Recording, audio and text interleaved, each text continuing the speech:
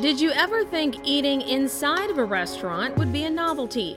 On this week's Kicker by Carolina Public Press, we talk about the impact the pandemic is having on the industry. I'm your host, Stephanie Carson. While many got help earlier in the year through the Paycheck Protection Act and SBA loans, that help is drying up for restaurants, and Congress is still considering bipartisan legislation that would breathe a little life into a struggling industry. So far, there hasn't been any additional movement on the Restaurants Act, but trade groups are hopeful. According to the National Restaurant Association, consumer spending in restaurants remained well below normal levels in October, the most recent data available. 79% of restaurant operators say their total dollar sales volume in October was lower than it was in October 2019.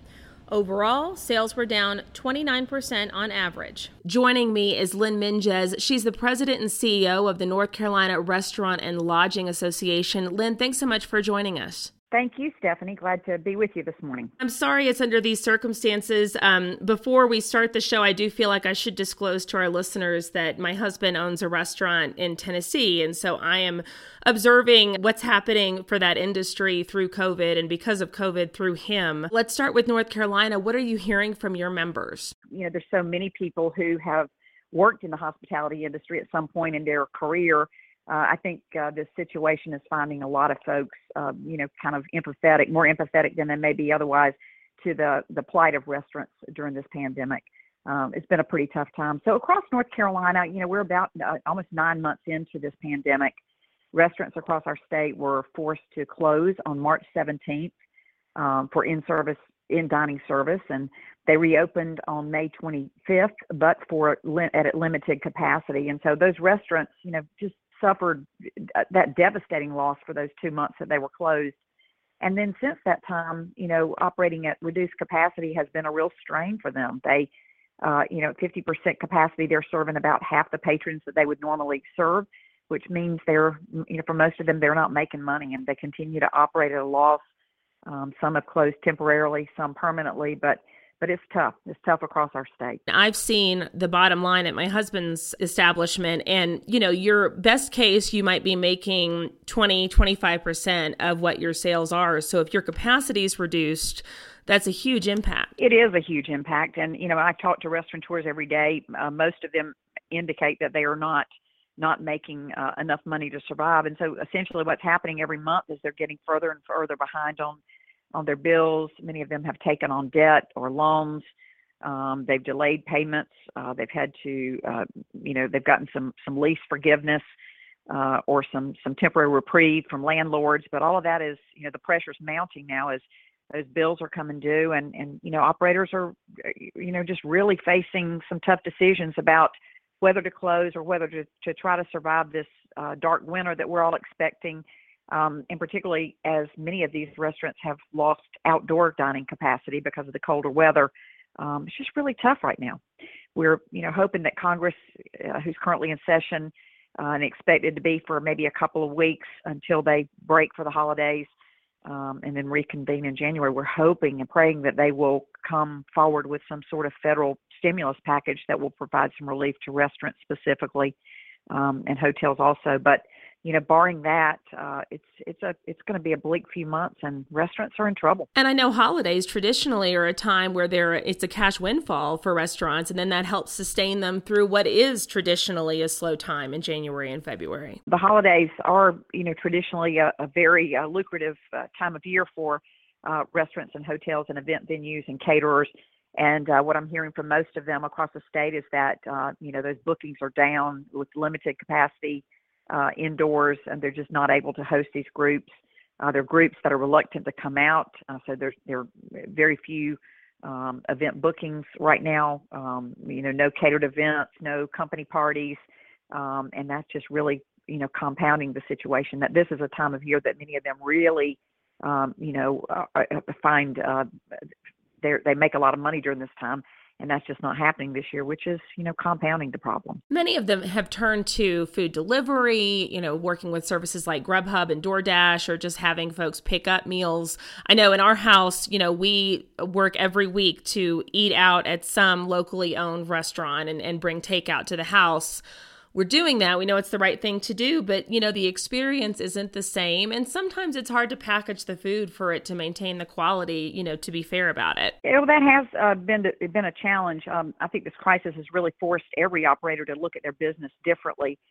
Many of them have looked for efficiencies, a new way to complete, tasks and processes. They've innovated. They're serving accelerated off-premise dining. They've done all kinds of innovative, creative things, but those are challenging. They, often for operators to do these kinds of things, they have to incur additional costs. They have to retrain staff. They have to, in many cases, hire additional staff, which adds costs. And they're doing these kind of things just to try to survive, but it's not the same. I mean, we covet the days of being able to bring visitors or patrons into our establishments, to greet them with a hug, to seat them with robust conversation, lively restaurants. In the meantime, we're in survival mode. We're just trying to get through the next few weeks and months until we can get back to life as we have known it. And I know that there was a lot of help in the beginning. There was PPP, there was some small business or SBA assistance. That only goes so far. And then here we are, this feels like the real dry time. And there seems to be a lack of a coordinated effort, at least at the federal level. I know there's been some efforts and you guys have a fund as well, but will that be enough? It's certainly not enough. The hospitality industry, restaurants, hotels, and then arguably airlines, are the industries that have taken the brunt of this pandemic. We stepped up and closed. We've accepted restrictions, capacity limitations. We are businesses that offer our services face to face, and so we've been particularly hard hit. Unfortunately, we're an industry that hasn't seen a lot of relief. As many of these relief packages have come forward, they're generic relief packages that benefit the entirety of the industry. And so we've seen country clubs and, all kinds of businesses who have had some moderate impact benefit to the same extent that restaurants and hotels who have been literally devastated have benefited. And so really, the only relief we've received was a PPP back in the spring that, was largely exhausted. Those funds were exhausted by June. I think it provided about 8 weeks of relief. That money came and went. It was very, very helpful, or helpful to some businesses, but that money, was short-lived.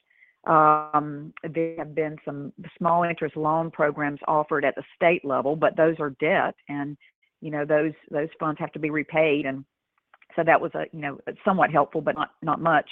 And then Governor Cooper had a $20 million grant fund that just a couple of weeks ago he was able to extend that opportunity to full-service restaurants across the state. So that provided some funds. Those dollars were gone in a matter of 4 hours. So as there's, the need is so significant and the relief has been so limited. So, really we have not received much relief, and we're working hard as an industry to keep the pressure on policymakers.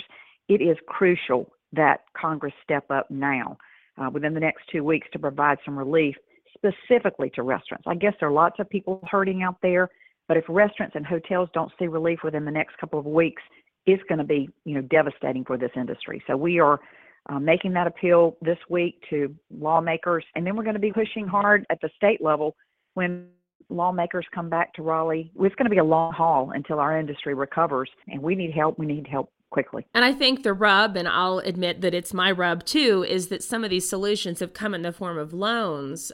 So we're asking the industry to have debt that's going to carry on long after there's a vaccine and the rest of the economy recovers from this. It is true. Restaurants already operate on such slim margins, as we've already talked about, and many of these owners and operators took on debt to be in business. They have leases on their real property, on equipment, and they live on a cash flow basis. They make money, they expend that money literally on a day-to-day basis. And so the fact that they're now taking on additional debt means that they're going to have, their payments are going to be, larger as they're trying to come out of this recovery, which is not going to happen overnight. It's going to take some time to build these businesses back and to, recoup all the losses that they've incurred. And so these loans, though helpful on the short term, just mean more pressure and more debt and more trouble for restaurateurs who already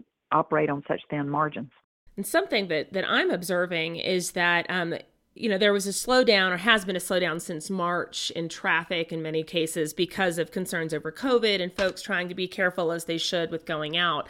What I see now, and what I'm hearing and with across the industry, is that now people aren't coming out because they're running out of money themselves. So there's a dual problem happening, at least from what I'm hearing.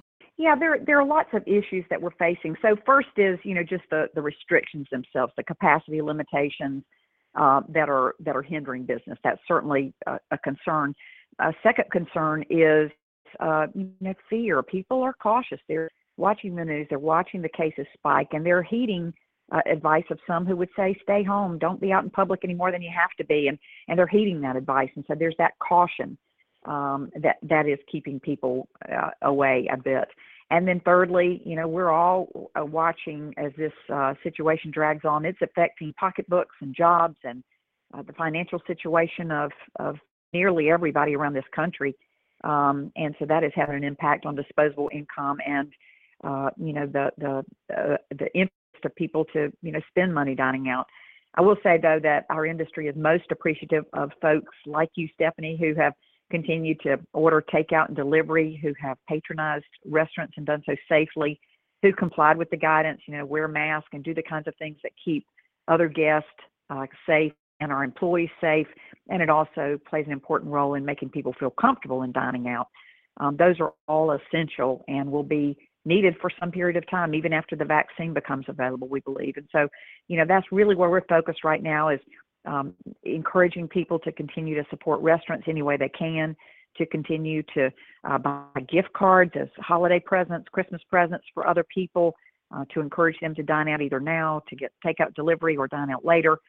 That's a way to create cash flow and support these restaurants that have supported us individually through the years. They've created happy moments, but they also support, communities and many nonprofits. So that would be a great thing for folks to do. And I think it's really critical to help get us through the winter season. No, you touched on exactly what I was going to bring up. You're right. Often restaurants do host fundraisers for school organizations and things like that, and in many cases have revitalized parts of towns that were derelict before. And that's something that I've spoken with several people about in recent months, is, that's going to be the crisis of 2021 are these empty commercial spaces that are hard to fill in good times, let alone, in what we anticipate to be an economic downturn. There's going to be some real challenges as we try to rebound and recover. It's not going to be a quick recovery. And so we have to be prepared to get through the long haul and to make sure that these businesses and their employees can sustain themselves until we can get to the other side.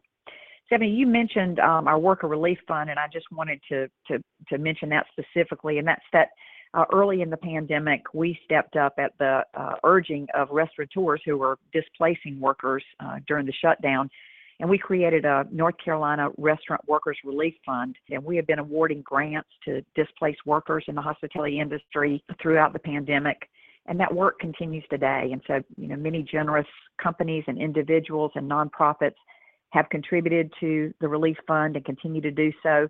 And as those dollars come in, we continue to award those to people who are facing undue hardships in our industry right now. So I just want to thank those who have contributed to the fund and encourage others who are looking for a way that they can support workers in our industry to consider a contribution to the relief fund. They can find out more about that at our website, ncrla.org. Katie Button is CEO of Katie Button Restaurants. Katie, thanks so much for joining us. Thank you so much. And I know that you have been involved with the restaurant scene in Western North Carolina initially and been a big part of this industry in every way. Talk to me about how this has impacted your establishments. It's incredibly difficult for restaurants across the country. I mean, particularly, restaurants that are dining room dependent. This have been hit really hard. We have been under 50% kind of seating and occupancy and spacing since we reopened in July. And it's just really hard to make numbers work and make a business. I mean, our business model was never created on 50%. And we understand, the need and the requirement, and like, this is a public health issue. But the reality is that our industry, the restaurant industry, is being left, high and dry without the specific industry-specific aid that we need and deserve to make it to the other side of this. And sometimes when I review the aid that's available, it very much speaks to being written by someone that has never worked in or owned a restaurant. Well, that is true about most of the aid that's been created so far. There is, however, a bill in Congress now called the Restaurants Act in both the House and the Senate that has bipartisan support in both of those sections of government that was drafted in collaboration with restaurant owners. And so tell me more about what your understanding of that bill is. Basically, the bill gives restaurant owners the flexibility that they need and takes into account the fact that the industry has been uniquely impacted, like other industries, like the airline industry and others that have, received specific aid. And we need aid that gives us the flexibility for our business model and how it works. So this is a $120 billion grant fund for restaurants in this country, for 500,000, independent restaurants that employ 11 million people in the United States. And it gives them the ability to use it for the things that they need to in order to survive and make it on the other side. Basically, what we saw with PPP that happened, yes, it was helpful, but it wasn't helpful for everybody. In the hospitality and the restaurant sector, it did not, we did not see the same gains in recovery of unemployment numbers as we did in other sections in other industries, showing that it was kind of insufficient for our specific industry. And I know part of the PPP, in order to get complete forgiveness, you had to maintain your employment levels, which was difficult as numbers are reduced. Yes, that is true. I mean, they did change some of those rules for the restaurant industry, which made it more usable. But the reality is it was a program that was meant for 2.5 months. It was able to be spread out for use for 6 months, right? Well, we are well beyond that. We're facing winter, and we're looking at, seeing a typical slump in numbers. We're seeing increased calls to action from public health officials, government, saying that restaurants and bars are, a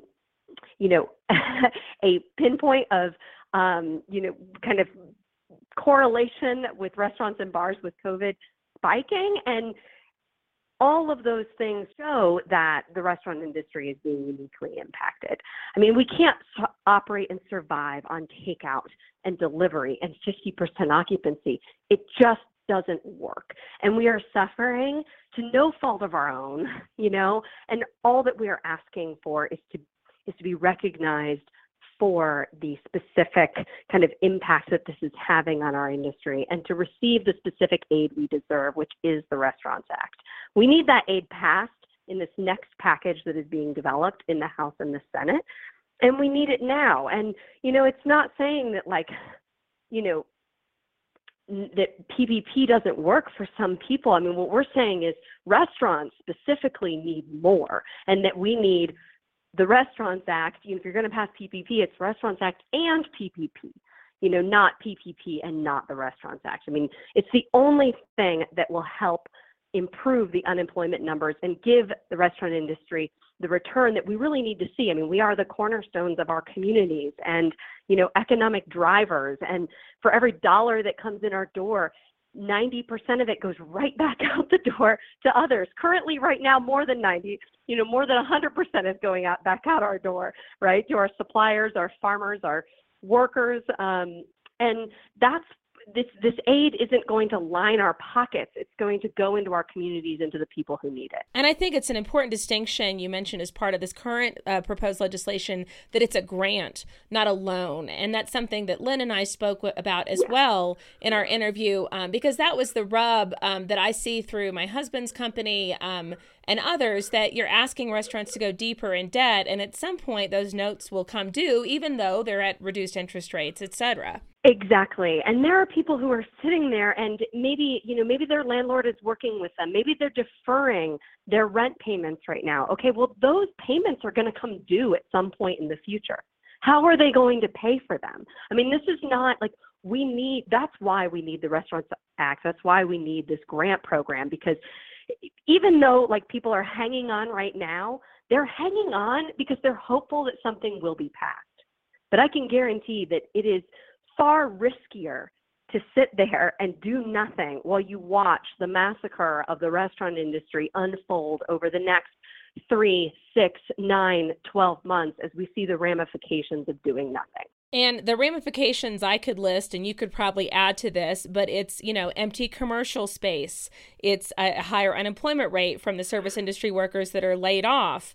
I mean, the list goes on and on. There's loans that will be defaulted on because there's no other option. There are many ramifications to this. That's exactly right. And, what, as I said before, this is $120 billion, it saves, it represents 11 million jobs. It represents, a return on that investment of $240 billion. It represents saving a $760 billion industry in this country, and the families and farmers who depend on that. I mean, every time a restaurant closes, they have to face their employees and their farmers and suppliers and say, I can no longer pay you. I can't do anything for you. If it's a worker, you're sending them out to an employment, ability that's really, really hard. I mean, it's hard to find jobs. As more restaurants close, it's going to be even harder. And you're sending them out and saying, I don't have a job for you anymore, and you're not going to be able to find one, right? I mean, that feels terrible. Or you're farmers, and you're saying, look, those sales that I've been buying from you for months that, yes, this year have been cut in half, but now they're going to zero. I mean, that is really, really hard. I mean, the impact of not passing the Restaurants Act now in December is catastrophic if that is the decision that happens. And it fails to show the restaurant industry, its workers, the families that are in it, that our government officials see us. I mean, we are small, we are scrappy, but we don't have paid government relations offices. We don't have people, we have to scream from the top of our lungs as individuals and then hope and pray that our government officials see us, hear us, and do something about it. And we're still hoping, but we can't stop screaming. And that's, I think that's where we're at right now. So I appreciate you sharing. Katie Button, it was a pleasure to speak with you. Thank you. We have covered this issue, and you can read more on it at our website at carolinapublicpress.org. I'm your host, Stephanie Carson. Thanks for joining us.